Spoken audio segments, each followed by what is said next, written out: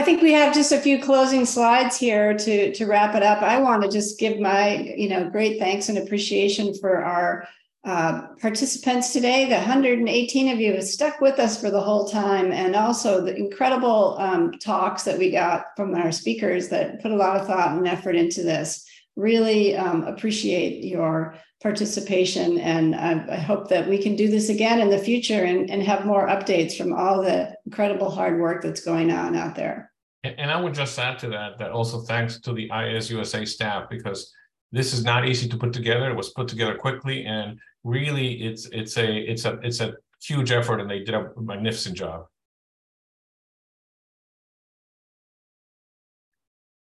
So with this, we'll end. There'll be instructions for completing the evaluation, the post-test knowledge assessment that will be emailed to you at 5 p.m. Pacific time, so 8 p.m. in the East Coast. And you don't need to do it right then. You can do it tomorrow. We want you to take care of yourself and respect your time. I remind you again about the iasusa DEA certification compliance 6-part webinar series that is starting. As Sandy Springer from Yale and Ellen Eden from UAB have put this together, and this is truly fantastic. It's a free way. To get your DEA compliance certification, so you can apply to your DEA license. And next slide. And I'll just give you a couple of the upcoming webinars. There's going to be something on routine and special immunizations for people with HIV, and that Steve Johnson from Colorado and Melanie Thompson from Atlanta is going to do. And then in September 7th, what to do next, managing ART failure in people with HIV, and Mike Sag will be doing that.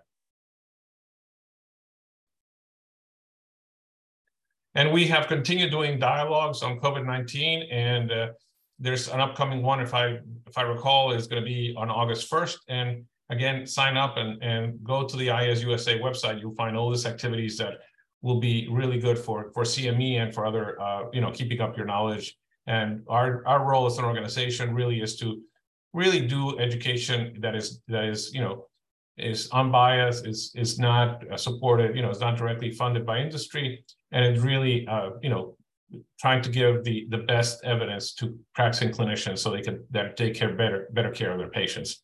So thank you for participating. Please complete your evaluation, your post-assessment, and appreciate your participation.